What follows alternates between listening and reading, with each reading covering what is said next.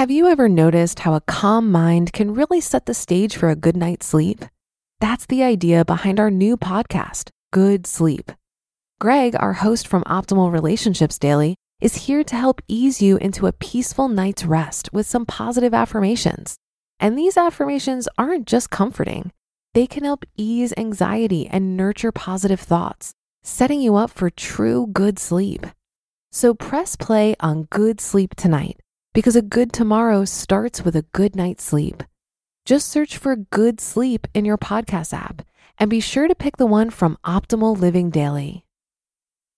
This is Optimal Finance Daily, episode 2405, Best Ways to Build an Emergency Fund by Vicki Cook and Amy Blacklock of WomenWhoMoney.com. And I'm your host and personal finance enthusiast, Diana Merriam. Welcome back to Optimal Finance Daily, where I'm here with you each and every day to read from some of the world's best blogs covering personal finance. So with that, let's get right to today's article as we optimize your life. Best Ways to Build an Emergency Fund by Vicki Cook and Amy Blacklock of WomenWhoMoney.com. You've probably heard the mantra, hope for the best, prepare for the worst. This is true when it comes to having an emergency fund.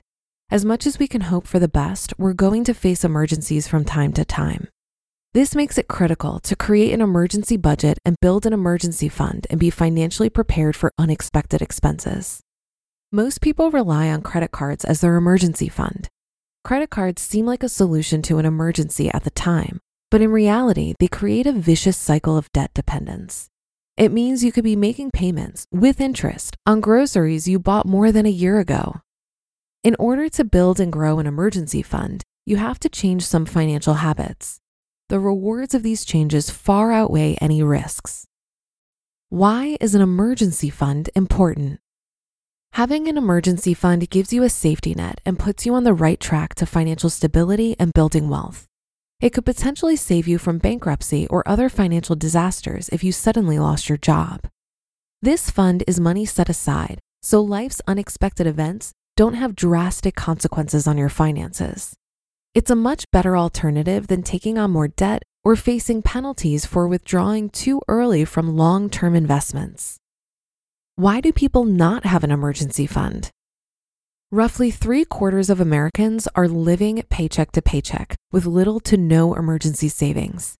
That's well over half of us who would face major stress and uncertainty about what to do if we had a true emergency. People have become used to their checking accounts getting low and stretching out those last few days until the next check comes in. When there's extra, it's spent as a reward for hard work instead of being saved in an emergency fund. Maybe they want to change and start saving more, but are not sure where to start. How to build an emergency fund. First, we have to break the paycheck to paycheck cycle and just start saving. Don't be discouraged if this is a small amount at first. Just starting, no matter the dollar amount, is moving in the right direction. Over time, it will transform your finances. Start with just $25 a month and increase it as you can. With time, you'll see this start to accumulate, and you'll be even more motivated to save at a faster rate. The key is consistently saving a set amount on a regular basis. If you're not sure where to find the $25 each month, create a budget. A budget will tell you where you can cut expenses and save more. Then schedule a date to deposit the savings, or better yet, set up an automatic reoccurring deposit. How much should I save in an emergency fund? A great long-term goal is to have 6 or more months worth of living expenses saved. This would give you some breathing room and time to figure out a plan if you or your significant other were to lose an income. A great starting place for an emergency fund is $1,000. This would be enough to help with an urgent repair needed for your home or car. It would also help if you had a medical emergency and needed funds for the deductible. The size of your emergency fund will also depend on your personal situation. Someone who's single with a smaller budget and a strong support system may not need as much as someone with multiple dependents in the event of a financial crisis. Where to build an emergency fund. The most common place to house an emergency fund is a savings account, creating a liquid asset kept safe in an FDIC-insured account. A regular savings account provides low risk and easy access when an emergency happens. It also earns a little interest and is easy to set up with automation. An online bank like Cit typically offers higher interest rates than brick and mortar locations. A money market account is another option similar to having a combined checking and savings account with a limited amount of transactions each month. These usually require a minimum deposit, but offer a little more interest than a regular savings account. And a certificate of deposit, or CD, is a promissory note issued by a bank where you essentially promise to leave the money with the bank for a certain time frame, and the bank offers a fixed interest rate in return. The drawback is that you can face penalties for early withdrawal. Since the money in a CD is not as easily accessible and comes with more terms of service, this is an account you may want to use for a smaller sum, such as 3 months' worth of living expenses. How to grow an emergency fund. You grow an emergency fund by pretending it doesn't exist. Truly, you want to try and forget about it, out of sight, out of mind, until a time when you need it. Some people deplete their emergency funds for things that are not truly an emergency, such as taking a leisure trip or buying a new device when the old one is working fine. Instead, you have to resist the temptation to use this money unless there's a true emergency. As your savings begin to grow, it becomes exciting to set new goals. It can turn into a competition with yourself to see how much more you can save. You can grow your emergency fund faster by depositing any extra income, such as a bonus at work or money from a side hustle. You'll sleep better at night. An emergency fund serves as your own personal finance assistant. Having these funds will help you rest better, knowing you're prepared for life's unexpected expenses. Once you have your emergency fund established and make consistently saving a habit, it will grow to the point that eventually you'll want to explore options for investing. Having your own money to handle emergencies is part of being financially healthy. Good financial health leads you on the path to wealth and a secure future.